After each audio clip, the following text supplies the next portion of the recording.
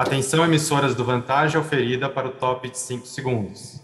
5, 4, 3, 2, 1. Vantagem Auferida, um bate-papo sobre curiosidades e novidades do mundo do direito da concorrência, consumo e tecnologia. Olá, bem-vindos ao Vantagem Auferida, o seu podcast descontraído sobre concorrência, consumidor, tecnologia e comércio internacional. Eu sou o Ricardo e eu estou com os meus amigos Eric e Zeca para o nosso bate-papo descontraído do dia. Eric, Zeca, tudo bem com vocês? Estamos aqui gravando esse podcast há 3 dias do primeiro turno das eleições. Quando vocês, ouvintes, estiverem ouvindo esse podcast, a gente já vai ter alguma visibilidade do que foi esse primeiro turno, mas não dá para não tocar nesse assunto, que é o assunto mais importante do país, do semestre, do momento. Esperamos que todos tenham votos tranquilos, democráticos e façam as escolhas como, aliás, muito linkado com o tema de hoje, não só pensando em si próprio, mas pensando um pouco no outro. Então, esse é o desejo do Vantagem Auferida para vocês. Num tema mais lateral aqui de paquetagem que a gente sempre gosta de falar, teve um artigo aí super interessante da Amanda e outros colegas sobre games e antitrust. E sim, mãe, fui citado em nota de rodapé, o Vantagem Auferida foi citado como podcast que já falou sobre o assunto. Então, a gente agradece aí sempre a lembrança por citar-nos e a gente vai continuar repercutindo aí no Instagram, entre outras plataformas, todo mundo que menciona a gente. Né? No tema do CAD, continuamos ali afiados e atentos a tudo que está acontecendo no tribunal, na SG. Não vou roubar a pauta do Zeca aqui, mas eu preciso reverberar aí a última sessão do tribunal, que teve 3 decisões aí de gun jumping, mostrando que o CAD está atento ao assunto. E eu queria, aliás, fazendo esse gancho já que o CAD está atento ao assunto, eu queria ouvir o que o nosso coração melindrado do dia está pensando a respeito desse e de outros temas. Então, Zeca, conta para os nossos ouvintes o que aí no mês de setembro que só você viu. Interrompemos nossa programação para transmitir o horário. Bom dia, boa tarde, boa noite. Ricardo, Eric, nossa ilustríssima, excelentíssima convidada. Uma honra estar aqui com vocês. Espero que todos estejam bem. Tenham todos sobrevivido bem ao período eleitoral. Não tenham brigado muito com amigos e família por conta de política. Façam as pazes, agora já dá para fazer as pazes, ou espera o segundo turno, se tiver segundo turno, não sei se vai ter. Mas o que eu acho que eu queria comentar aqui, na verdade, todo mundo já viu, mas eu acho que eu queria dar um passo atrás para a gente pensar um pouquinho a respeito. A gente viu aí recentemente a Comissão Europeia tendo uma vitória em primeira instância na Corte de Justiça Europeia, no caso do Google Android. A gente viu a Comissão Europeia perder o caso da Intel, a gente viu os Estados Unidos perderem 2 casos de labor e antitrust, ganhei framboesa de ouro já. Vimos os Estados Unidos perder recentemente um caso de uma fusão de refino de açúcar. E eu acho uma coisa muito curiosa que também no mês de setembro, a gente tem a decisão do STF sobre o caso do cartel do aço de 99. A gente ainda tem pendente de revisão no TRF1 o caso de exclusividade do Iguatemi, que foi julgado em 2005. A gente tem pendente de revisão no judiciário o caso do Nestlé Garoto. E aí eu fico olhando o desenvolvimento do direito, né, direito com D maiúsculo aqui, de acordo com os tribunais estrangeiros, eu olho para o Brasil e penso, puxa, eu acho que falta um pedaço, né, do direito antitrust no Brasil, que é justamente a revisão pelo judiciário. Teve a decisão, a recomendação recente do CNJ também, um trabalho muito bem feito pela Procuradoria do CAD, a gente precisa tirar o chapéu aqui para isso, mas faz sentido a gente ter um sistema de defesa da concorrência que pare no âmbito administrativo? É uma jabuticaba isso? O que a gente pode fazer para mudar? Né? Não tem, não vejo muito o que fazer não. Vou usar minha rapugentice aqui aplicada para olhar para isso e falar, gente, a gente está decidindo o caso de 99 agora. O mundo já mudou 8 vezes desde que um caso entrou no judiciário no Brasil, mas enfim, é uma coisa que me deixa um pouco preocupado. Né? Porque afinal a gente passa a ter um direito que é dado por um órgão administrativo, com todo respeito ao CAD, é claro, mas vamos que vamos. Meu nome é Enéas! Bem, bom dia, boa tarde, boa noite aqui do meu lado. Zeca, você quer ficar um pouquinho mais irritado ou um pouquinho menos irritado? O que eu faço, Ricardo? É possível me irritar mais, Eric. É possível, calma aí. Mais. Já que você estava falando aí de casos jurássicos de Tribunal Superior, só para te lembrar que o próprio tribunal do TRF, a obra do tribunal aqui em Brasília não terminou ainda. Quando ela foi planejada, o TRF de Minas não estava planejado ainda. Então, a expectativa era, a justificativa do prédio era porque estava aumentando o volume de casa. Aí eles não terminaram o prédio, e aí agora eles abriram o TRF em Minas e falaram, agora eu não preciso de tanto, né, desembargador mais. Então, se você quer ficar mais irritado, tem essa. Você quer ficar mais irritado ainda? Tem o Banco Central norte-americano, né, o Fed, jogando dentro dos seus objetivos, né, além de inflação, defesa ambiental. Então, se prepara aí, Bacen, que vem coisa aí para o futuro para vocês. E tem o maior PowerPoint que eu já vi na minha vida, eu não estou falando do Dallagnol, tá? O maior PowerPoint que eu já vi na minha vida, do pessoal do DOJ norte-americano, 160 slides, no caso do Google Search. Eu nunca tinha visto um PowerPoint desse tamanho, 160 slides, tá lá no site da Antitrust Division, vale a pena para quem tem paciência, é uma bela aula do mercado de search, mas eu fico imaginando o coitado do juiz que ouviu essa apresentação de 160 slides. Como dizia o ministro Márcio Tomás Basso, né, nossa ilustríssima convidada, quem usa PowerPoint não tem nem power nem point, né? Então, acho que com isso, Ricardo, devolvo a palavra para você. É isso aí, ainda bem que aqui no Brasil 168 páginas iam travar o computador de qualquer um de nós ou da autoridade, então vamos mudar a pauta, vamos à pauta aqui do nosso podcast de hoje, Antitrust e Diversidade, é assim que a gente está chamando.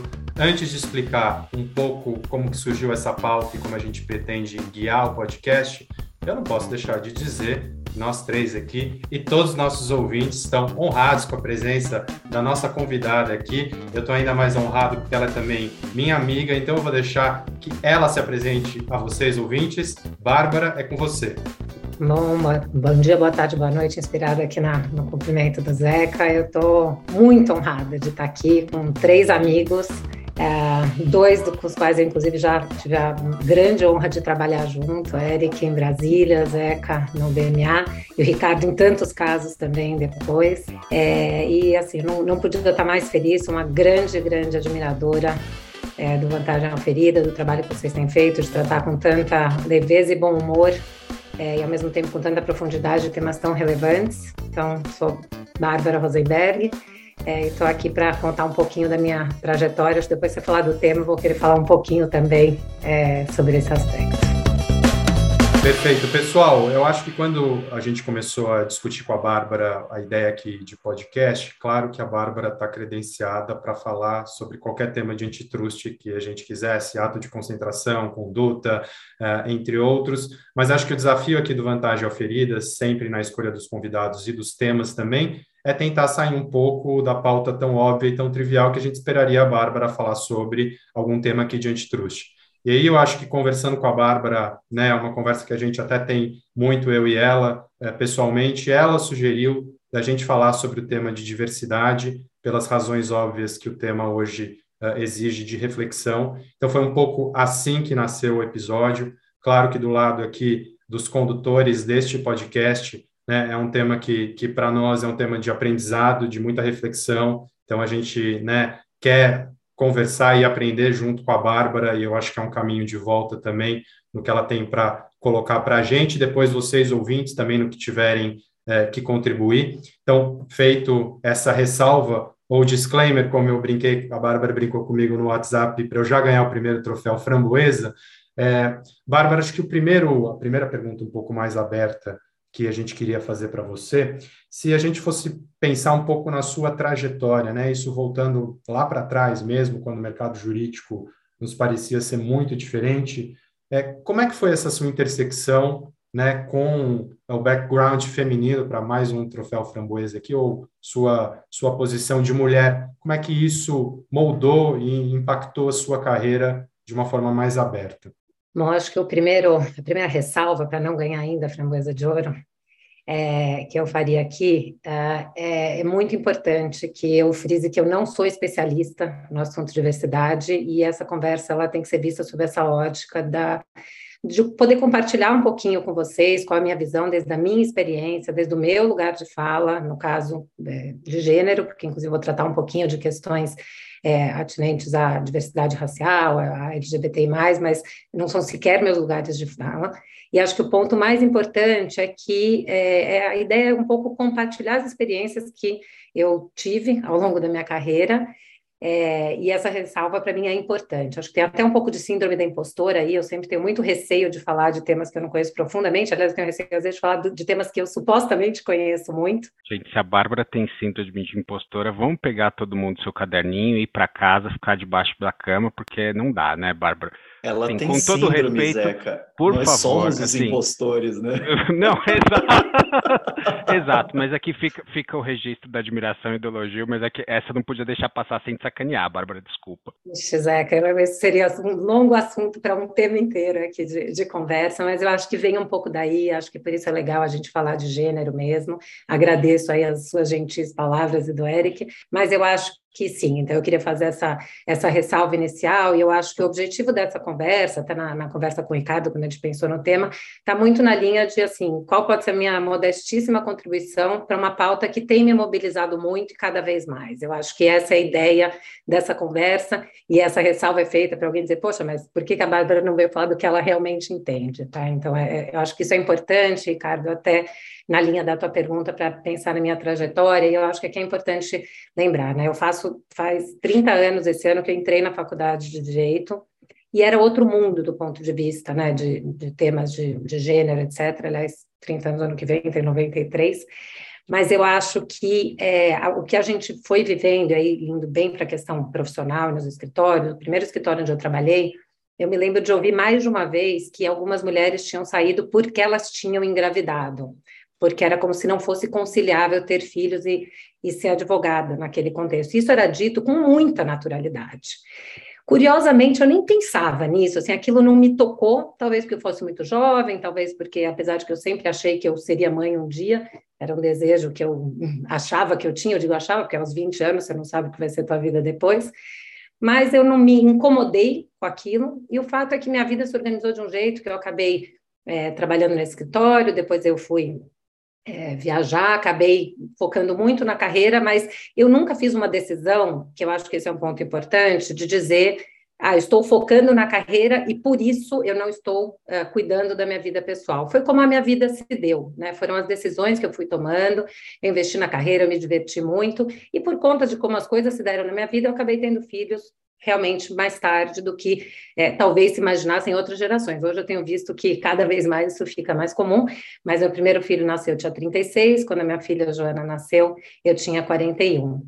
E é inevitável que eu tenha ouvido em alguns momentos, bom, a Bárbara focou muito na carreira dela, então ela não cuidou da vida pessoal, e gente, assim, eu vou voltar a falar um pouquinho depois de microagressões, mas esses comentários, assim, eles são muito cruéis. É muito ruim quando você acha que, poxa, você está construindo tua vida, tua carreira, tua diversão, do que você gosta, aquilo que te faz bem, e aí você é de leve criticada, porque e vem uma crítica embutida nessa ideia de ela chegou lá porque ela focou na carreira ao invés de se preocupar em casar e ter filhos ou algo do gênero. Então, eu acho que, falando um pouco de como isso vai aparecendo, né, eu fui sentindo isso, mas fui tratando com naturalidade, e aí eu cheguei num lugar onde aquilo que eu falei que passava meio desapercebido, se deu de forma muito clara, que foi quando eu fui para Brasília. Eric e eu estivemos lá um período juntos, na SDE, 1000 experiências maravilhosas, mas, de fato, ali eu senti o que era ser uma mulher e uma mulher jovem. E naquele ambiente era muito diferente do que eu realmente estava acostumada a viver, seja em São Paulo, onde as coisas eram pelo menos mais dissimuladas, e ali era assim, inevitável você entrar numa reunião e não olharem para a tua cara quando você estava falando, ou você entrar na reunião e ficarem esperando, eu estou esperando aqui chegar quem manda, chegar o diretor. Bom, no caso, a diretora sou eu, né? Então, e coisas dessa natureza lá eram muito comuns, e até comentários, gente, sendo muito direta, assim, machistas, misóginos, e de forma bem pouco disfarçada. Ali eu não diria nem que eram microagressões, muitas vezes eram macroagressões ou comentários absolutamente explícitos, e aí você vai tentando se apagar um pouco, né, nessa linha e falar, bom, como é que eu tento normalizar isso um pouco. E eu acho que eu sobrevivi, talvez, a esse ambiente, porque a gente tinha uma cabeça de normalizar esse tipo de coisa. Se eu parasse para pensar naquilo, gente, não dava para entrar numa reunião, assim, não dava para... E é diferente. Hoje, bem ou mal, eu tenho uma carreira, já quando me chamam, me reconhecem pela função. Na época, eu era uma jovem advogada, dando o melhor que eu podia dar, mas ninguém me conhecia. Então, eu falava, bom, quem é essa daí? E, assim, poderia passar uma hora aqui contando coisas escabrosas que eu ouvi naquele papel. E aí depois eu acho que vem uma fase na qual eu retomo o que eu falei, de que essa é uma pauta que me mobiliza, que foi a minha ida para o BMA. E eu acho que o BMA eu enxergo, para mim, pelo menos, como uma construção conjunta desse papel da mulher e da questão de gênero. Eu não tenho dúvidas que eu sempre fui absolutamente reconhecida e respeitada, né, no escritório. O BMA tem uma característica de há muitos anos ter muitas mulheres como sócias, etc.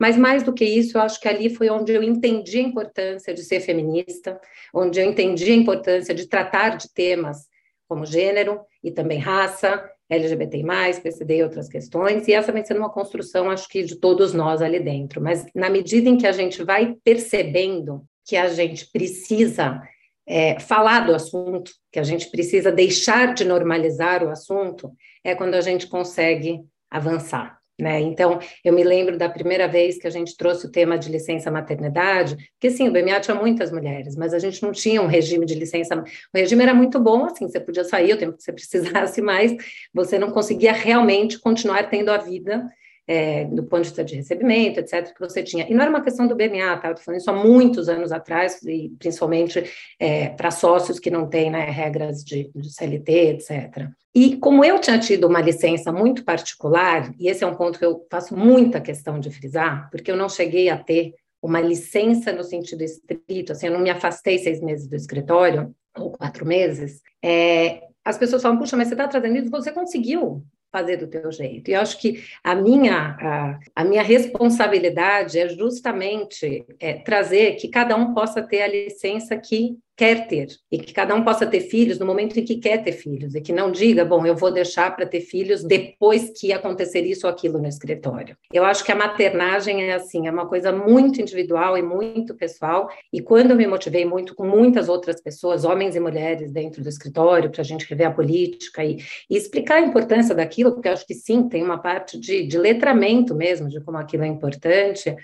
Eu acho que vinha muito dentro dessa lógica de que cada um tem que ter isso dentro do seu espaço e daquilo que faça sentido. E eu acho que é inevitável, já para fechar esse ponto, que você perguntou de como é que o background feminino entra, eu acho que não dá para falar de carreira sem falar, para uma mulher que teve filhos, não dá para falar de carreira sem o papel que os filhos exercem dentro desse contexto, né? E eu acho que nesse ponto, para mim, como eu disse até, eu aos 20 anos achava que ia ser mãe, efetivamente vim a ser mãe aos 31, e eu sou muito realizada como mãe, isso é uma parte muito importante da minha vida, assim como é muito importante para mim o trabalho, como é muito importante eu ter o meu tempo para as minhas coisas, e eu sou muito realizada por todas essas coisas, por esse conjunto de coisas. Eu até diria, para mim, pelo menos essa experiência, eu sou melhor profissional porque eu sou mãe.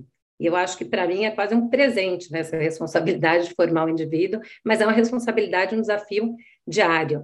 E aí eu acho que no dia a dia da advocacia, aquelas mulheres que, e vou voltar nisso depois, mas que escolhem ser mães, acabam tendo que viver um pouco aí nesse equilíbrio. Eu estava até outro dia ouvindo de novo o podcast da Fernanda Garibaldi para o IA, e ela fala que ter filhos é quase fazer um MBA, né? Porque a gente tem que aprender a gerir processos, gerenciar custos, organizar prioridades, etc. Mas o fato é que eu acho que é um pouco isso, a carreira vai se misturando com o gênero, e quando você vira mãe, aquilo vem com mais força ainda. E aí, aprendam, a mulher vai ouvir a vida toda como como é que você dá conta, como é que você se vira, e é onde entra claramente essa questão de gênero, porque eu nunca ouvi, não sei, Zeca, se você tem ouvido muitas perguntas, já que chegarão gêmeos aí em breve, mas tem muita gente perguntando como você está organizando a sua carreira, já que chegarão gêmeos. Provavelmente ninguém perguntou, né, assim, a mulher, ela escolhe ter filhos, e o homem, o filho cai, né? Claro que não, claro que a decisão é sua e da sua mulher. Então, essas coisas são cruéis, gente. Essas coisas, elas acabam tendo um peso muito, muito grande. Então, Bárbara, a única pergunta desse tipo que eu recebi foi do Eric e do Ricardo aqui, que queriam saber se eu ia continuar aqui no podcast enquanto as crianças estão recém-nascidas. Foram as únicas pessoas que se dignaram a fazer essa pergunta para mim aqui. O resto, vida que segue. Brincadeira, ninguém nos obriga a fazer nada aqui, não, tô falando de sacanagem. Mas é um aprendizado ouvir isso de você, Bárbara, porque a gente, e evidentemente o nosso lugar de fala aqui é exatamente o do homem, que não tem essas preocupações e passa longe disso, né? E foi criado num mundo em que isso não era um problema de homens. E eu acho que é um aprendizado importante para a gente, e até mais ouvir do que falar, mas reconhecer que há avanços e há muitos outros a serem feitos ainda, né? Eu acho que mesmo no nosso meio. Eu ia comentar, você estava falando sobre Brasília, até depois eu quero fazer uma pergunta mais específica sobre isso, mas só para até compartilhar. Eu tive a sorte de ter muitas chefas mulheres na minha carreira. Você, obviamente, a primeira pessoa. Depois, algum dia, eu tenho que te perguntar o que você viu lá atrás para me colocar como coordenador geral, mas essa é uma pergunta só nossa, tá? É fácil. Eu estava certa. Mas eu me lembro de um relato de uma pessoa em comum aqui, que a gente não precisa dar o nome, e aí eu me lembro nitidamente dela me falar assim, Eric, eu não posso usar unhas vermelhas no meu trabalho. E é uma coisa que, como homem, é uma realidade que é inalcançável para a gente, é algo que a gente não acessa. E aí eu perguntei na engenharia, como assim unha vermelha? Ela falou, não, porque uma vez eu estava com uma unha vermelha, fui despachar com o desembargador, e o desembargador ficou preocupado em elogiar minhas unhas e falar o quão bem apresentável eu estava. E aí a gente olha para isso, Bárbara, e fala assim, nossa, realmente... E aí o lugar de fala aqui, na verdade, é um lugar de escuta, porque... Se vocês se a gente não tiver a chance de conversar com vocês, a gente nem sabe que essas coisas, que a gente está cometendo esse tipo de micro ou macro ou agressão, ou que essas coisas existem, que é inconcebível. Tenho certeza que eu faço isso rotineiramente e não percebo, né? É surreal, Zeca. Era uma coisa que me assustou na época, porque para mim era algo que é inalcançável, é um outro mundo. É uma coisa que é assustadora. Então, desculpa, o Ricardo tinha algo a falar, mas eu queria só compartilhar que eu já ouvi umas coisas loucas que hoje em dia não caberiam, mas é Brasília. Não, eu ia até pegar eu ia falar algo que você me até criou um gancho, Eric, para comentar também 2 pontos das falas da Bárbara. Um é que, né, na campanha que a gente fez em março aqui do Vantagem Oferida, com as mulheres gravando, né, o que é ser mulher, eu acho que eu vi isso muito claramente, e mais recentemente, né, eu fui para Londres com a Joyce, minha sócia, a gente postou uma foto no LinkedIn. O primeiro comentário privado que ela recebeu, fazendo aqui minha confidência, né, claro que não vou falar a fonte, foi comentar sobre a bolsa que ela estava usando. Quando eu fui gravar o Vantagem Oferida, essa pergunta com as mulheres, muitas me pediram, eu vou no cabeleireiro amanhã, eu tenho retorno da dermatologista. E eu ouvi a Joyce falar isso da bolsa, né, e eu ali na foto também, eu falei, quando que um homem, primeiro, ia se preocupar em ir no cabeleireiro para fazer uma gravação de um podcast, ou a roupa exatamente que estaria vestindo por causa da foto? Porque tem essa cobrança em cima da mulher, né? Então, aqui estou repercutindo algo que eu ouvi das próprias mulheres. Em relação ao comentário de carreira da Bárbara e também desse tempo todo, acho que para não ficar só no BMA, né, os escritórios, eu acho que quando a gente volta lá para trás, as coisas que a gente discute hoje nos escritórios, eu tenho certeza que eu falo em nome de todos aqui, eram coisas impensáveis há 15, 20 anos atrás. E é uma coisa que eu também converso muito com a Bárbara, ela faz uma reflexão importante, como é importante falar, sim, sobre o tema e ter lideranças, né, que sejam uma liderança para essas pessoas que estão num cenário mais júnior de carreira, né, para mostrar que existe esse caminho, que esse é um caminho seguro, que essas pessoas chegaram lá da forma que são. Eu acho que no passado que a gente vinha também, para citar aqui o tema das mulheres, a Paola Pugliese falou, né, no vídeo dela, ela falou um pouco sobre ser de Adorim, né, do Guimarães Rosa, né, que as mulheres se entravam ali no padrão masculinizado para ser aceito naquele ambiente, era ok ter um gay desde que ele estivesse no padrão esperado, até parece um pouco homem. Então, essas coisas, né, a gente ouviu muito tempo durante os escritórios e nos escritórios e no mundo jurídico, e, por bem, hoje isso parece uma onda que está mudando e as pessoas podem ser quem são. Isso está sendo discutido tanto nos escritórios como nos podcasts. Eu acho que é um grande avanço. Enfim, era só esse comentário. Zeca, se quiser, o Eric puxarem a próxima pergunta. Bárbara, vai lá. Queria só complementar aqui, Ricardo, que eu acho que é justamente disso, e talvez daí a gente possa ir puxando a conversa, que eu acho que o que a gente tem que buscar fazer é desnormalizar, eu peço perdão pela palavra, mas é intencional, a gente normalizou por muito tempo coisas que são muito ruins, inclusive para o desenvolvimento do escritório, da empresa, etc., e para a vida das pessoas. Então, na medida em que a gente fala sobre elas, a gente acha que cada um vai fazendo o seu pedacinho, né? Essa pergunta que você recebeu, Zeca, fala muito do Eric e do Ricardo, que é de pensar que o homem tem um pedaço na formação dos filhos também, que é algo que a gente ainda é muito pouco acostumado a ouvir, e não é à toa, por isso que eu sou amiga de vocês, por isso vocês deram esse espaço para as mulheres falarem em março, quer dizer, e aqui eu estou falando de verdade, porque a gente vai falar um pouquinho de aliados depois, mas eu acho que os aliados, os homens, têm um papel fundamental, e eu acho que é um pouco como eu me coloco, retomando quando, né, a gente trouxe, é um pouco, dado que esse é um tema que mobiliza, que pedaço eu posso fazer, seja no escritório, seja nas conversas com os meus colegas, com os meus amigos, seja com os meus filhos. Meu filho brinca que ele tem que ser mais feminista que a minha filha, e eu acho que eu estou indo por aí mesmo, para, né, ir ajudando, e eu acho que no final do dia o que a gente está falando é como é que a gente quebra o teto de vidro, né, para que a gente não precise fazer o dobro. Eu sou zero ressentida de onde eu cheguei, pelo contrário, eu sou muito feliz do que eu consegui conquistar do ponto de vista profissional. Mas será que tudo precisava ter dado tanto trabalho? E lembrando que eu estou falando de uma situação de privilégio absoluto, né, gente? Eu sou uma mulher branca, criada numa família que me deu todas as condições, né, de ter acesso à educação, à comida, etc. Se eu fiz o dobro, eu não imagino o que passa as mulheres negras, as mulheres periféricas, as mães solo, as mães atípicas e todas essas outras, né? Então, eu acho que é por isso que a gente está falando do tema aqui. Mas é que eu te interrompi. Interrompeu não, Bárbara, de jeito nenhum. Eu acho que é um momento de ouvir, como o Eric falou, é um momento de pensar o que a gente faz e como é que a gente contribui, né, para essa jornada. Eu acho que ser sócio de um escritório hoje, aí olhando para o que o Ricardo falou, é radicalmente diferente do que provavelmente era ter sido sócio de um escritório há 20 anos atrás, né? Eu acho que se você olhar, a representatividade de mulheres como sócios certamente aumentou, a representatividade de mulheres em posições de liderança aumentou, mas ainda está longe de ser o que poderia ser, né? Mas olhando dessa perspectiva, eu volto a falar algo que eu já disse, assim, a gente avançou, mas a gente avançou em coisas tão elementares e básicas, do tipo, a mulher pode ter licença maternidade e seguir sendo uma excelente advogada. Porra, sério mesmo? É isso, né?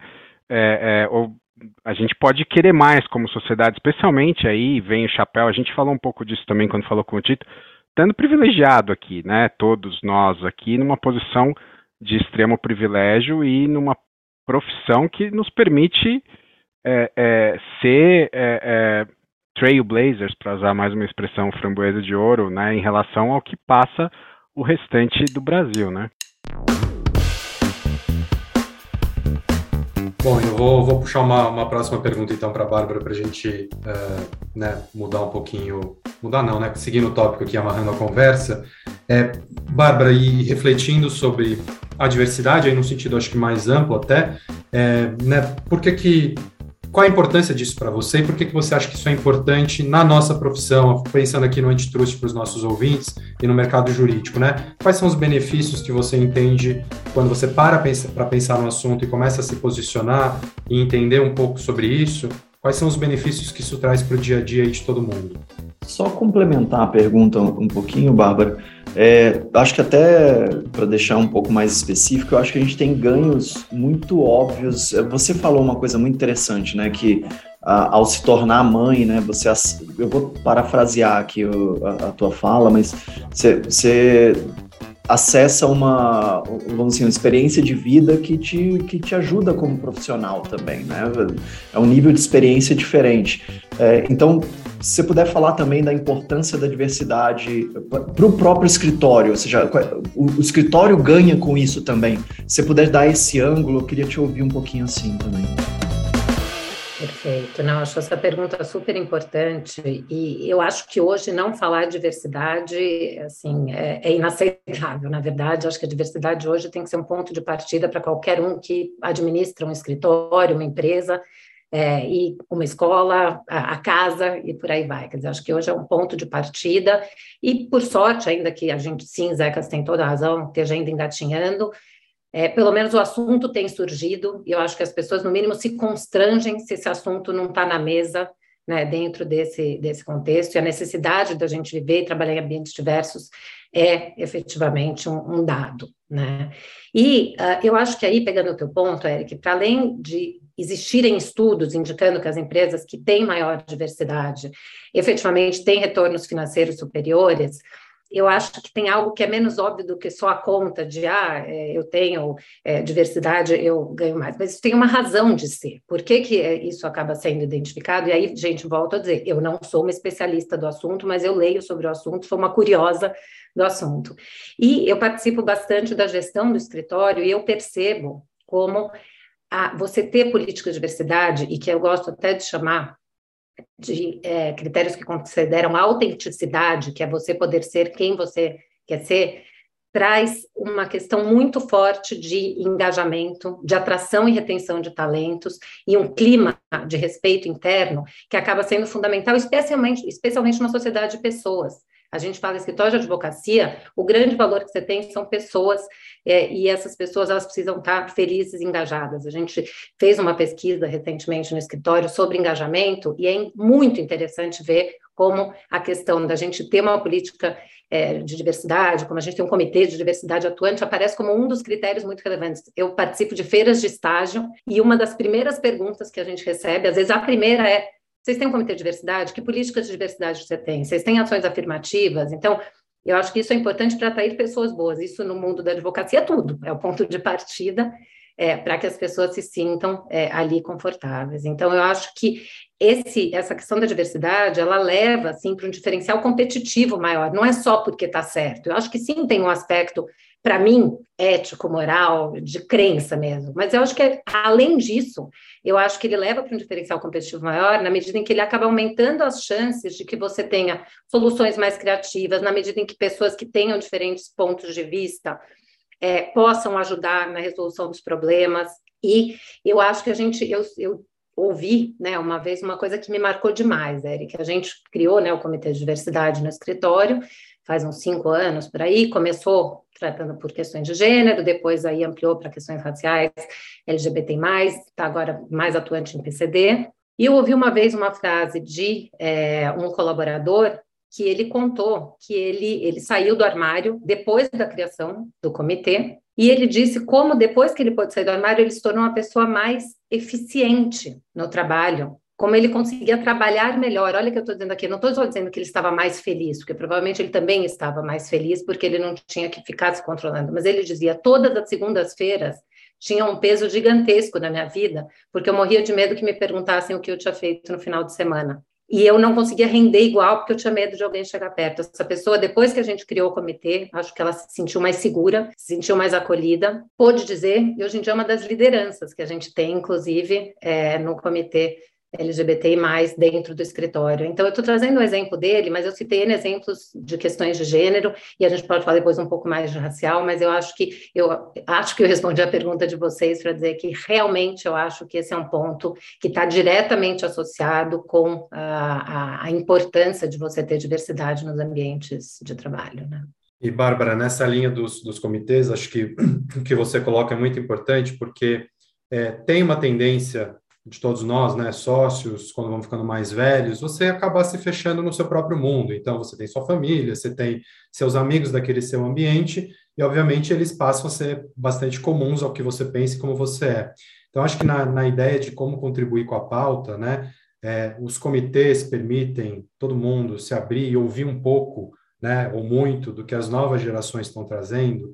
E aí, eu acho que é uma reflexão para não se fechar às dores do que essas pessoas estão trazendo, porque é só ouvindo o que está acontecendo mais para baixo, mais para os mais novos, que você consegue também abrir um pouco sua cabeça e evoluir. Porque eu acho que tudo que a gente está falando aqui é um pouco de evolução. É claro que todos nós, há 15 anos atrás, falávamos coisas e se portávamos em certas situações e ambientes de forma diferente do que a gente faz hoje, né? Eu sou muito reticente, às vezes eu vejo nas redes sociais, aí esses julgamentos de redes sociais, pensar em alguma coisa que alguém falou há 15, 20 anos atrás e falar, não, mas aquela pessoa agora está falando isso, ela é hipócrita porque ela falou isso lá atrás. Eu acho que a ideia aqui do podcast, do que a gente tem que refletir, né, é que é uma evolução. A evolução passa também por reconhecer erros, né? Mas não necessariamente para a gente consertar o que a gente falou lá atrás, mas acho que para não repetir esses erros. Então, como a Bárbara colocou, eu acho que o que a gente tem hoje no mundo jurídico é algo que não volta mais para trás, né? Então, não adianta. E eu acho que essa é uma grande conquista. Não adianta num sentido muito positivo. Então, só para fazer esse comentário, que eu acho que na linha de como a gente pode se ajudar, ouvir um pouco esses comitês e não se fechar na sua sala e continuar tocando a sua vida e ir naquele, que eu não queria falar isso, mas, é um mimimi, não, ouve um pouco, porque é só entendendo aquela dor, e a Bárbara vai falar um pouco de microagressão, que você vai entender um pouco como é que o mundo daquela pessoa gira e por que aquilo é uma questão. Ricardo, esse ponto é muito legal e me ocorreu aqui para comentar também na fala da Bárbara, que não apenas essa história maravilhosa do seu colega de trabalho, Bárbara, e eu acho que tem uma questão de criatividade também. A gente não pensa o direito como uma atividade criativa, né? A gente não pensa direito como economia criativa, mas é claro que qualquer profissão, principalmente lidando com o ser humano e resolução de problemas, tem que usar criatividade. E quanto mais diverso é o espaço que você tem, a equipe que você tem, maior possibilidade de soluções criativas você vai ter também. Então, é bem legal por esse ângulo.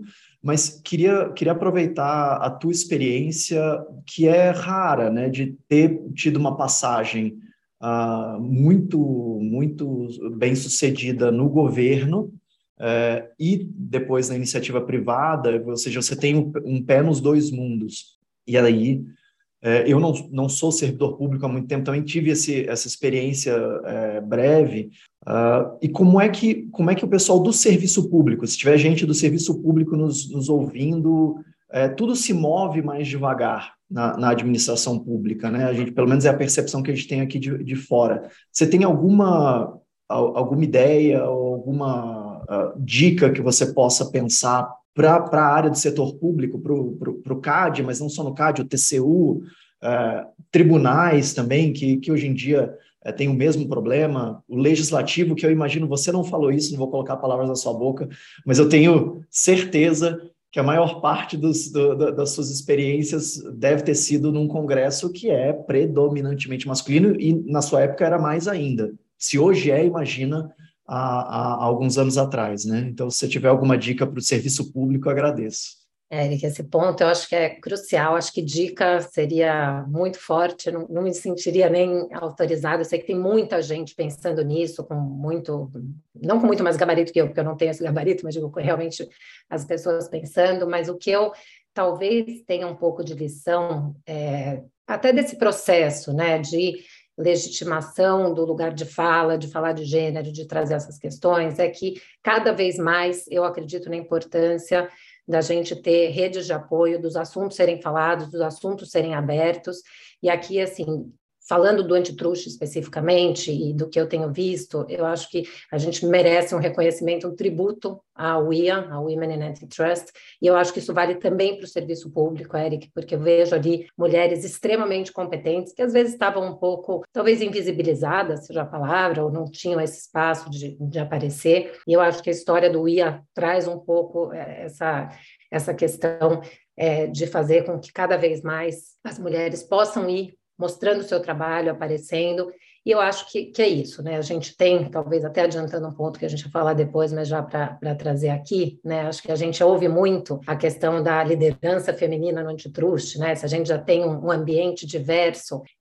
no antitruste, assim, e vou voltar para a tua pergunta, tá, Eric? Mas assim, quando a gente olha para o antitruste, tanto no setor público quanto no setor privado, dá muito orgulho, porque a gente realmente tem muitas mulheres muito incríveis, muitas que passaram por aqui, inclusive, que grandes amigas, grandes mulheres mulheres que eu admiro, e eu realmente não vou citar nomes para não ser injusta com muitas delas, porque eu sou grande admiradora de muitas e muitas mulheres, mas o fato é que a gente vê, sim, no Antitruste, no setor público e no privado, mulheres incríveis, mulheres potentes, mulheres que se ajudam, mulheres que vêm criando uma rede de apoio muito importante, e é muito essa ideia de que, e eu acho que o IA teve um papel importante nisso, de que uma mulher puxa a outra, tira aquela ideia de que uma mulher, as mulheres brigam entre si, gente, isso só quem diz isso só faz bem para os homens, tá? Assim, as mulheres, elas se ajudam sim, eu acredito no He for She, mas eu acredito muito no She for She também, eu acredito que existe isso, e acho que isso vai se cascateando, né? No IA isso acontece, mas eu acho que isso pode acabar vindo também para o setor público. Então,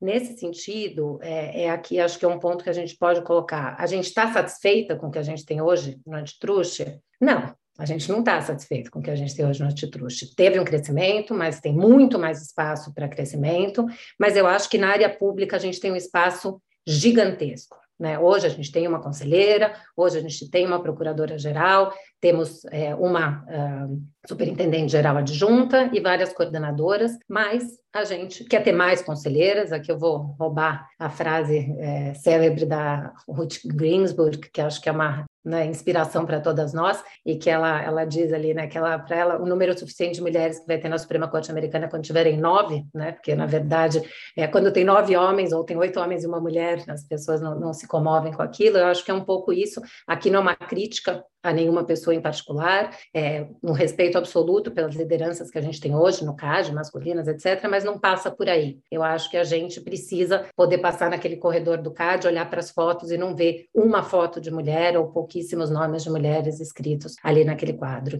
E isso eu acho que a forma de fazê-lo, Eric, de verdade, eu tive até hoje de manhã, eu li por coincidência, fiquei feliz de ver que a gente tem hoje quase 40% de candidaturas femininas para o Congresso agora, vamos ver como serão as eleições, mas eu tenho visto muito mais nomes femininos aparecerem, até nessa linha de mobilização, mulher vota em mulher, homens que votam em mulher, mas assim, votando em mulher como um statement, né? Agora foi a minha primeira framboesa de ouro aqui, mas é votar em mulher para realmente ir um pouco nessa linha. E eu acho que esse ponto, Eric, a gente não pode deixá-lo realmente de lado, porque a gente quer voltar. E aí eu estava na linha também de lembrar aqui algumas falas, eu voltei a ouvir um podcast da Leonor, que é uma das fundadoras do IA, e ela fala, e acho que isso vale para o IA e vale para a tua pergunta, tá, Eric? Ela disse que quando elas criaram, né, a ideia, ela, Juliana, Amanda, veio um pouco, mas não precisa de UIA, tem tantas mulheres incríveis no Antitruste, tem escritórios onde as lideranças são mulheres, etc., que não precisa de UIA. E aí ela falou, não, precisa sim de UIA, porque é isso, como é que a gente revê o nosso teto de vidro, será que todo mundo precisa pagar tanto pedágio para chegar lá, para ser mulher? Será que as próximas gerações precisam gastar essa energia toda? E eu acho sim que a gente precisa se juntar, homens e mulheres, para pensar em como trazer mais mulheres para o serviço público, efetivamente. Bárbara, eu tinha separado o mesmo trecho da Leonor aqui para falar sobre isso. Eu acho que ela fala também, né, na linha de isso sempre, a gente viu muito entre homens isso, mas é uma área que já tem tanta mulher, né, como uma defesa, né, que não precisa fazer mais nenhuma ação. E a Leonor coloca, né, o quão mais difícil, ou quão dobro essas mulheres tiveram que percorrer para chegar nas posições que estão, e aqui incluindo a nossa própria convidada, na liderança que ela atingiu no mercado jurídico, o quanto foi mais difícil em comparação, né, aos homens na mesma posição, e é uma reflexão que tem que ser feita, e é uma reflexão necessária. E, Bárbara, para a gente também avançar um pouquinho aqui nas pautas que a gente quer cobrir em razão do tempo, vamos falar, a gente já se prometeu falar algumas vezes aqui das microagressões e da diferença de quem fala e de quem recebe a mensagem, né? Acho que isso foi uma coisa importante que você, inclusive, conversou comigo algumas oportunidades pessoalmente. Qual que é a sua visão, né? De por que é o mimimi e não é a depender de quem recebe, quando você entende a dor daquela pessoa que está recebendo, como isso muda a forma pela qual você coloca as suas palavras? Eu acho que esse é o grande ponto que a gente tem de desafio aqui, que é um constante exercício de treinamento e de aprendizado, assim, e é um ponto de atenção constante, a gente não pode relaxar, a gente não pode se acomodar nesse ponto, né? Eu até acredito que muitas vezes quem fala não tem a má intenção de falar, mas eu falo isso para os meus filhos, quando a gente fala de fazer piadinha, de conversar, etc., se quem está recebendo aquilo não achou engraçado, isso não é piada. Aqui a gente está falando de algo até menos óbvio, não é que a pessoa não achou engraçada a piada, aqui é que às vezes alguém fala alguma coisa que machuca de uma forma que a gente nem percebe na hora. E eu acho que hoje a gente tem percebido isso melhor e tem podido se colocar. Então, uma frase que eu ouvi muito, talvez a Eka tenha ouvido comigo, porque o Zeca esteve comigo aí quando nasceu meu primeiro filho, depois logo que nasceu o Martim, depois quando nasceu a Joana, mas eu às vezes chegava numa reunião e falava assim, puxa, que bom que você veio, imagino que você deva estar exausta, né, porque ter filho pequeno em casa é muito difícil. Gente, vamos lá, eu sou comprometida com o que eu faço. Se eu fui para a reunião, é porque eu acordei, eu me preparei para a reunião, eu estudei, li o que tinha que ler, cheguei lá tinindo, estou prontíssima para a reunião. Quando você ouve isso, puxa, tá tudo bem, deve ser muito difícil, tá cansada, é impossível que aquilo não te desmonte, por mais segura que você possa estar. E vamos lá, gente, a maturidade tem que servir para alguma coisa. Hoje, eu ouço diferente essas coisas, hoje eu até me posicionaria, mas quando você ouve isso e está, por exemplo, na dúvida de qual efeito que o teu filho vai ter quando você tem 35 anos e ele nasce, você já ocupa um espaço no escritório e tal, e você ouve aquela frase, é impossível que isso não te pegue, ainda sem perceber. Acho que a gente teve um exemplo recente, óbvio, horroroso, né, por assim dizer, foi aquela história da advogada que aparece com um bebê no colo e que o juiz, o desembargador, diz, a senhora deveria ter ética de não vir com o seu filho para audiência, e logo antes tinha acontecido uma história de um advogado que tinha ido com o filho assistir um julgamento presencial e leva uma criança pequena e o juiz dá preferência para o advogado, porque afinal de contas, ele estava com o filho ali, afinal de contas, gente, vamos lá. Se tem uma coisa que é fácil, é ser o melhor pai do mundo. Agora, a melhor mãe do mundo é um conceito inexistente, né? Assim, você sempre vai estar devendo para alguém ou para alguma coisa. Mas eu acho que, voltando para esse ponto da microagressão, infelizmente, acho que a gente teria N exemplos, né? E alguns deles que viraram clichês mesmo, em razão dos estereótipos que vão afetando os comportamentos. Eu acho que esse é um ponto sensível, né?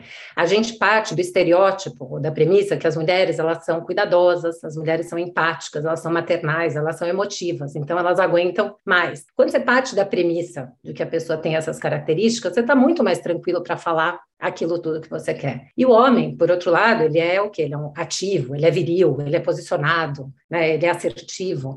Gente, é impossível que isso não impacte as expectativas sociais, porque quando a mulher ela é dura, gente, ela é mal amada. Essa mulher deve estar com algum problema em casa. Eu nunca ouvi falarem que um homem que é duro numa reunião está com problema com a mulher em casa, ou com o marido em casa. Então, a mulher, ela é mal amada se ela está brava, né? O homem, ele é decidido, e por isso que ele cresce na vida. Desde que a gente ali faça tudo bonitinho, tá tudo bem, né? A gente tem que fazer a nossa carreira, mas a gente tem que ir. A gente já ouviu mais de uma vez, e essa frase eu menciono porque eu acho que ela é bastante emblemática, né? Que a diferença entre assertividade e agressividade é o gênero, né? A mulher, ela é agressiva quando o homem é assertivo, falando exatamente da mesma maneira, né? E outras coisas do tipo, puxa, esse caso é melhor você não ir, esse é um caso para homem.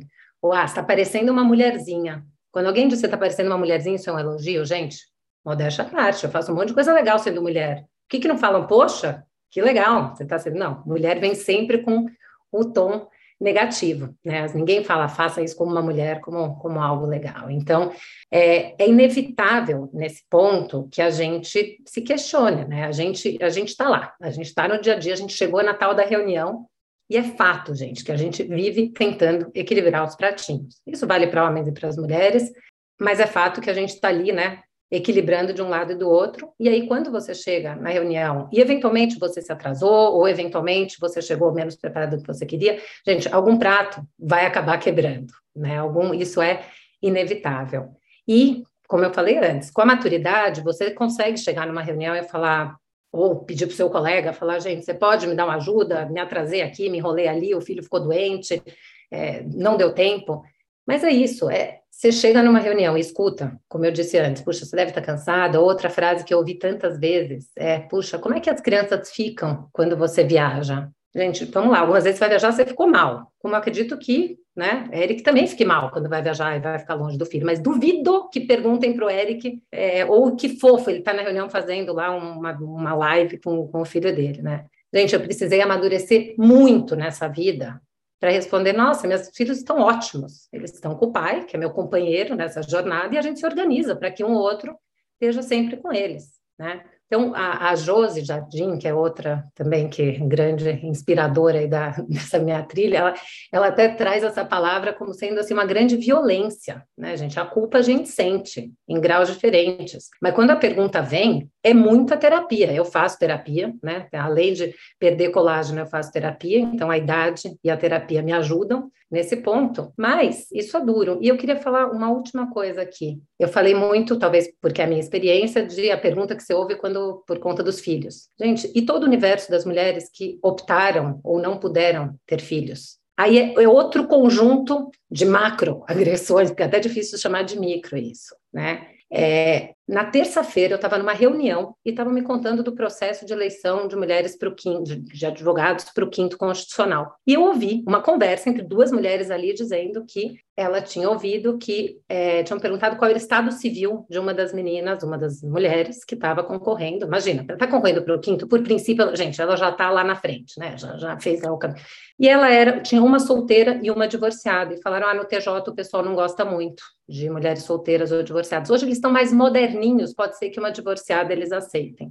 Então, o que eu estou trazendo aqui você imagina o que significa para uma mulher que optou por ser solteira, optou por não ter filhos, ou não pôde ter filhos, ter que pagar com a sua carreira por conta disso. E do homem ninguém vai perguntar, gente, o homem que está divorciado, que legal, ele deve estar na balada, deve estar aí se divertindo, ninguém vai julgar a qualidade do trabalho dele, ou como você citou, Eric, a questão do esmalte, né? A gente vê, sai uma mulher assim, fodástica na capa de uma revista, vão olhar, puxa, mas ela engordou um pouco, hein? Não, você viu a roupa que ela estava usando? Achei meio inadequado aquele cabelo, ela não estava com muito batom.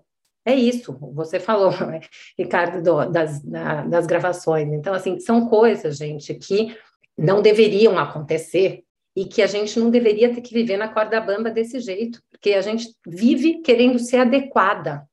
A Josi fala isso também no podcast dela, que ela gravou lá no Direito de Resposta com o Sapiro, ela fala, se você tem que se posicionar, mas você não pode ser histérica. Você tem que ser dura, mas você tem que ser adequada. Você não pode parecer que está de TPM. Você tem que ir no tom, mas não vai ser muito agressiva. Ou seja, gente, é duro, né? É duro. Bárbara, até ouvindo você falar, é curioso ouvir isso como microagressões, porque são agressões. Concordo com você. E são exatamente violências. Uma vez eu trabalho com um jurídico que é composto majoritariamente de mulheres, são mulheres excelentes advogadas, lidando com um público muito difícil, e aí pode colocar o expletivo que vocês quiserem aqui dos clientes internos delas, chamam o departamento jurídico de canil, com a maior naturalidade. Eu olhei assim e falei, vocês aguentam isso? É de brincadeira. Falei, cara, isso não é uma brincadeira. Assim, eu, né, no meu lugar, percebo que isso não é mais uma brincadeira, né? Já era hora de isso ser superado. Eu fiquei assim, permaneço ainda assustado que isso seja normalizado. Eu acho que não pode mais ser, né? Eu acho que você tá muito correta. Eu acho que esse é um esforço grande de a gente tentar tornar isso uma coisa mais, uma coisa que seja objeto de repreensão, né? Eu acho que esse ponto, Zé, é muito importante, a questão da gente poder se posicionar, porque acho que aqui entram duas coisas que são relevantes. A primeira delas é que as mulheres carregam a responsabilidade de serem adequadas por elas e por todas as outras. Porque quando uma mulher está numa situação, né, numa posição de poder, e ela não vai bem, fala, bom, mas ela é mulher, veja só, né? Como isso acaba acontecendo em relação a outras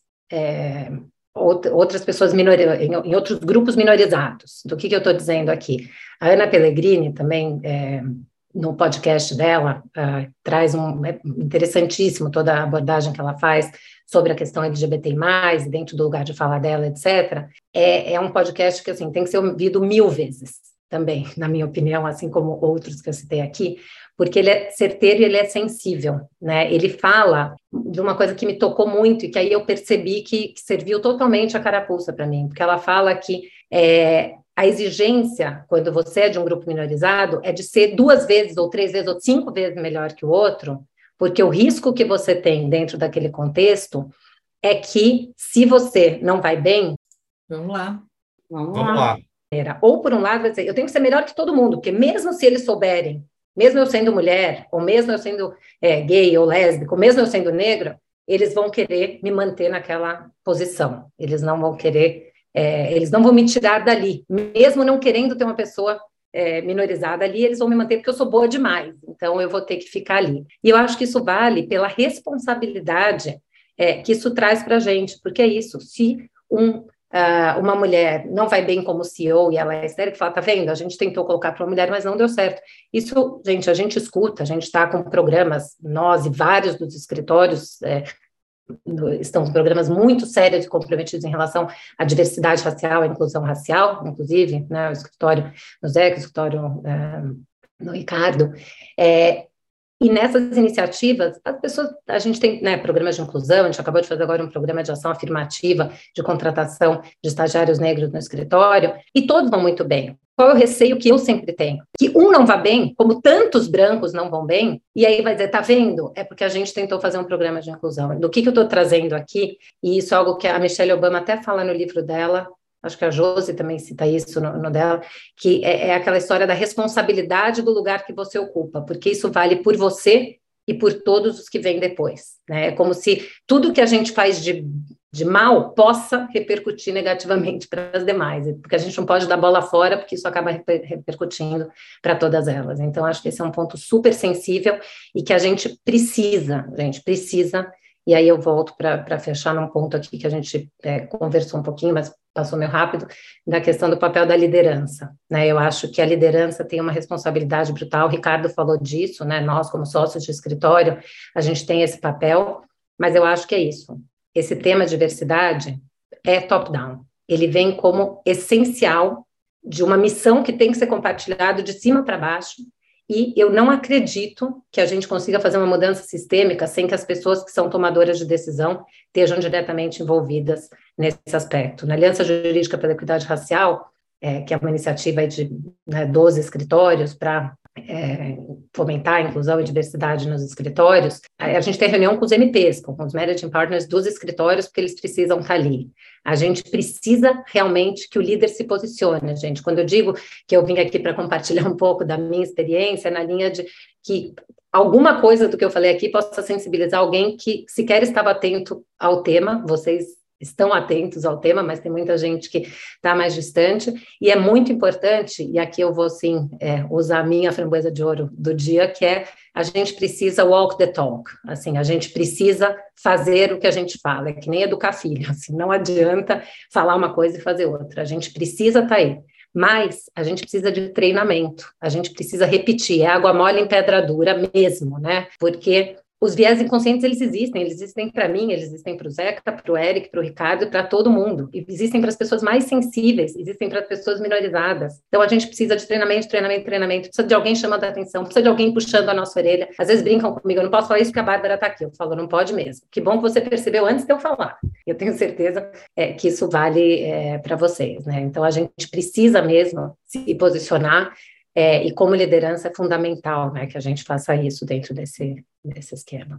Só 2 comentários rápidos antes de ir para a última pergunta aqui por conta do tempo, Bárbara. Acho que o que você colocou da Ana tem até um nome na terapia aí para os gays, que é a síndrome do gay perfeito, né? Isso virou um tema de terapia que tem que estar sempre na perfeição, meio que para esconder a sexualidade e não mostrar, e que isso seja uma fragilidade, né? E você falou também algumas vezes, me lembrou de uma história sobre as mulheres optarem, e também nessa linha de microagressões, é uma coisa que até eu e a Bárbara já conversamos também, e para você ver que quando o discurso é colocado, né, a pessoa às vezes não tem a intenção, mas quando você confronta, fica uma coisa tão óbvia que ela vê o quanto aquele comentário era inadequado, né? E conversando com os amigos gays, quantas vezes é ouvido, quando que você optou, né, por isso, como se fosse uma carreira, né? Então, eu vi o Jô Soares, na verdade, grande Jô Soares, né, em um desses debates que ele teve no programa sobre o tema, né, ele faz num jeito muito bem humorado, né, claro, com todas as dificuldades que surgem para a questão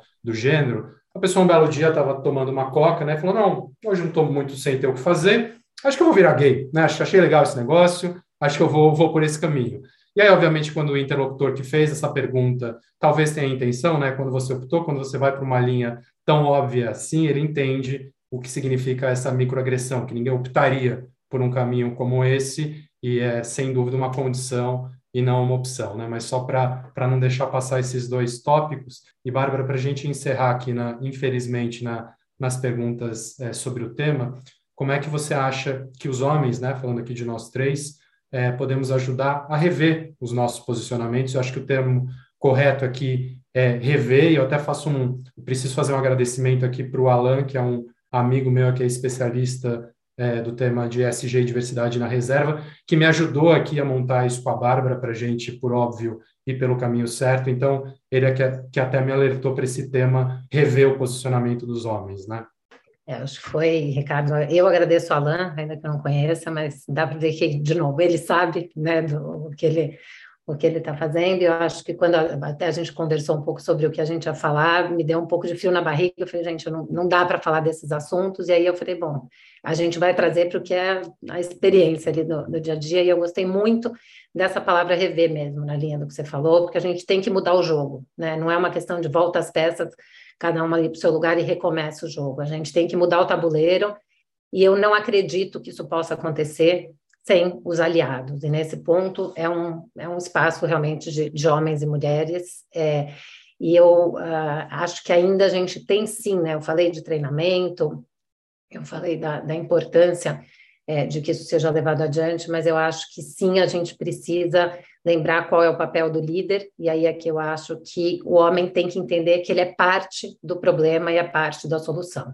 Ele tem que ajudar a marcar a posição. Se ele escuta um comentário, uma piada inadequada, você não precisa ser grosso com ninguém, gente, mas você pode falar, às vezes você não quer nem falar durante a reunião, às vezes a gente fala, tem uma situação de interrupting, assim, constante, você fala, puxa, deixa ela terminar a frase dela. Gente, quando um homem fala para outro homem, isso tem uma força emblemática muito grande. A gente fala também, mas eu acho que isso é muito importante. Então, eu acho que nos ajudar a marcar a posição, e quando eu digo nos ajudar, é porque acho que para as mulheres a gente vem falando muito disso, e acho que os homens cada vez mais precisam entender, e acho que tem uma questão, e eu vou voltar para a questão da síndrome da impostora, Zeca, que isso é mais forte do que a gente. Eu tenho uma amiga que diz que ela nunca sofreu a síndrome da impostora, ela é uma grande ídola para mim, aliás, em temas de diversidade também, a Cris Namoves não é advogada, mas eu sou muito fã dos posicionamentos dela, inclusive porque ela nunca sentiu a síndrome da impostora, então isso ganha, assim, muitos pontos na minha carteira. E ela tem razão, tá? Porque ela não tem nada de impostora, se tem alguém que sabe o que está falando, é a Cris. Mas eu só estou trazendo isso porque eu acho que cabe ao homem também ter a sensibilidade, a empatia, de entender que às vezes a mulher pode estar insegura por coisas que estão sendo criadas para ela. Num processo de avaliação, isso é importante, né? Aí a gente poderia retomar aqui toda a discussão sobre igualdade, equidade. Puxa, uma mulher que está sofrendo, que está num processo, por exemplo, de análise para promoção, num contexto em que ela está, eventualmente, ainda amamentando, ou está com um filho doente em casa, ou tem alguma coisa, ela não está exatamente na mesma situação que o homem, e essas sensibilidades devem ser levadas em consideração, isso não tem nada de errado. Da mesma maneira como a gente revê hoje o critério de meritocracia, a gente precisa ver o critério de igualdade dentro dessa lógica, e eu acho que os homens são importantes. E aí uma pergunta que você não me fez aqui, mas só para fechar, Ricardo, porque eu acho que casa com o que a gente falou, eu não tenho uma visão de que em relação a gênero a gente precise de cotas. Eu acho que aqui é um ponto só para diferenciar, então eu não acho que a gente precisa ter homens e mulheres, né? O papel do homem não é cotas necessariamente em relação a gênero. Eu acho que aqui tem realmente uma questão de rever posturas, permitir a abertura de espaços, mas só pegando o gancho, porque esse ano a gente comemora 10 anos de cotas nas universidades, e para uma aberração para mim, isso está sendo rediscutido e revisto, porque a gente tem visto mudanças tão importantes, né, dentro dessa lógica, e nos programas que eu tenho diretamente me envolvido, como Aliança Jurídica, como Incluir Direito, a gente vê o quão fundamental é que essas cotas existam. Eu queria deixar registrado aqui que, para a questão racial e para a PCD, eu sou absolutamente favorável à questão das cotas, e eu acho que, em relação a temas de gênero e LGBT+, a gente tem um trabalho fortíssimo aí de combate ao preconceito, respeito aos demais, e permitir realmente que se trabalhe e se permita a autenticidade. Como a Leonor fez quando ela gravou também para o Vantagem Oferida o vídeo no Instagram, vou tomar um ar aqui, porque foi tamanho aprendizado aqui o episódio, e claro que em uma hora a gente não consegue esgotar o que a gente precisa conversar, mas como a Bárbara colocou, e todos nós, acho que é um ponto de reflexão importante falar sobre o assunto. Essa era a nossa intenção. Mas eu vou para uma parte do podcast que a Bárbara pode comprovar que não tem roteiro ou combinação, que é o de frente com Gailard, né? Eu vou fazer as minhas perguntas mágicas para a Bárbara. Vou perguntar se ela está pronta, porque depois de uma hora de podcast, eu acho que essa vai ser a parte mais tranquila. Bárbara, podemos começar? Respostas intuitivas a perguntas óbvias. Podemos. Não são óbvias e não sei se as respostas vão ser intuitivas, mas todos esperam fazer uma hora tensa com esse pedaço, Ricardo, mas vamos lá. De frente com Gailarte. Vamos lá. Bárbara, sucesso. O que ele te ensinou a não fazer? Ele me ensinou a não tomar decisões precipitadas. Pôr do sol na represa. Quais memórias ele te traz? Pandemia e tranquilidade. Foi um tempo bem especial aí que eu passei com os meus filhos e com a minha família, que revisitamos muitas coisas ali. Acordo ou defesa? O que você escolheria para os erros da sua vida? Puxa, quem me conhece sabe que eu vou falar em acordo, gente. Eu sou fã incondicional das soluções acordadas na vida profissional, quanto mais na vida pessoal, e tenho zero problema de reconhecer erros e tentar mudar dali para frente. Jamais gastaria tempo tentando me defender, eu vou tentar... A minha frase diária é: eu não quero ter razão, eu quero ser feliz. Então, certamente acordo. Tem uma aqui que eu vou usar na minha amizade com a Bárbara, que eu tenho que fazer. Bárbara ou Meryl Streep? Quem ganhou mais prêmios na carreira? Ah, não, essa aí eu não vou precisar responder. Essa é fácil, é óbvio que é a Meryl Streep. Agora o meu prêmio está aqui, tendo sido convidado por vocês. Olha a cara do Érica, não mereço. E a última, para eu fugir da obviedade, porque a última já está ficando muito óbvia, Bárbara, como eu fiquei sabendo que está próximo do seu aniversário, o que a Bárbara desse aniversário falaria para a Bárbara de 20 anos atrás?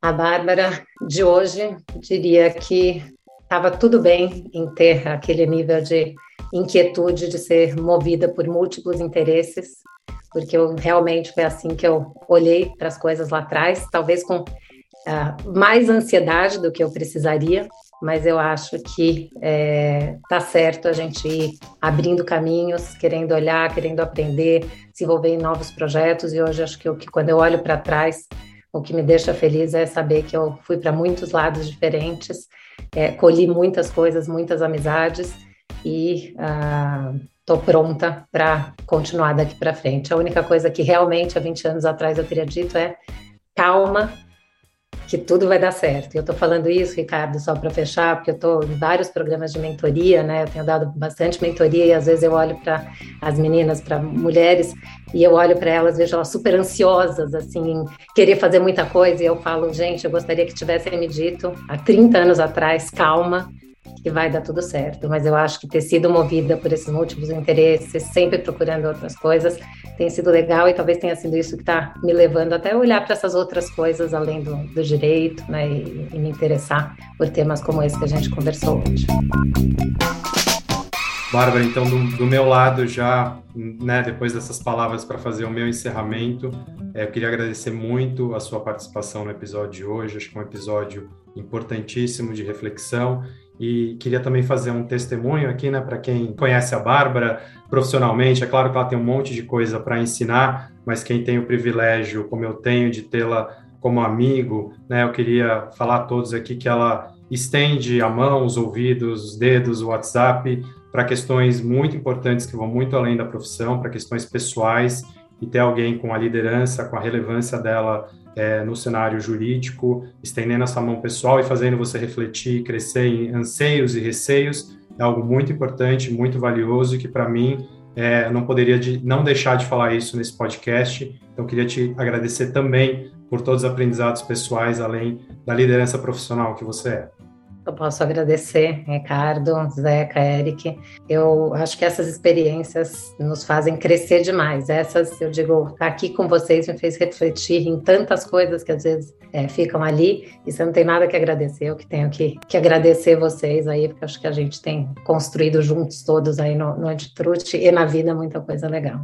Queria agradecer também, Bárbara, a tua presença, fazer coro aos admiradores do Ricardo pela sua generosidade com o seu tempo, com todas as iniciativas que você tem, que com certeza fazem a diferença e vão fazer para muita gente, que a gente consiga também aqui, com esse espaço, pelo menos fazer com que os homens reflitam sobre o que eles estão fazendo, como um primeiro passo para a gente poder mudar alguma coisa. Mas faço coro ao Ricardo, agradeço pelo seu tempo. A gente sabe que não é fácil conseguir agenda, nem de ninguém, quanto mais a sua, mas é um tema importante. A gente fica super feliz de ter tido você aqui para falar dele no nosso espaço. Eu também queria registrar aqui meu agradecimento, Bárbara, não só pela tua participação hoje, pela lição. Você tem vários fãs, não só aqui no Vantagem Auferida, mas fora dele, mas quero deixar registrado aqui o meu agradecimento lá em idos de 2004. Você que puxou lá um rapaz com 1 ano e meio de formado para coordenador geral e deu toda a trilha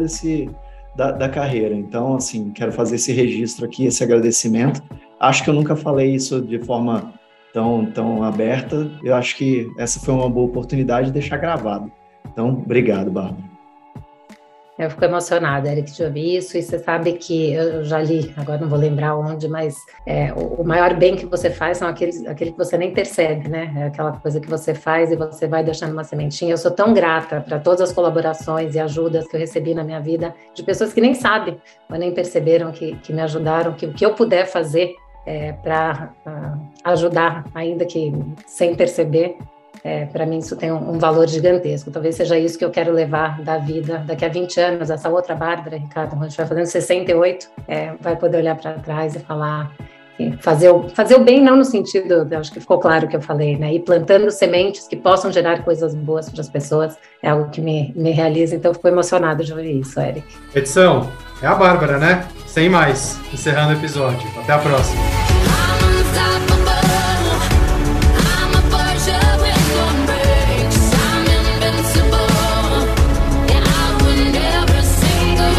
Você ouviu o podcast Vantagem Auferida.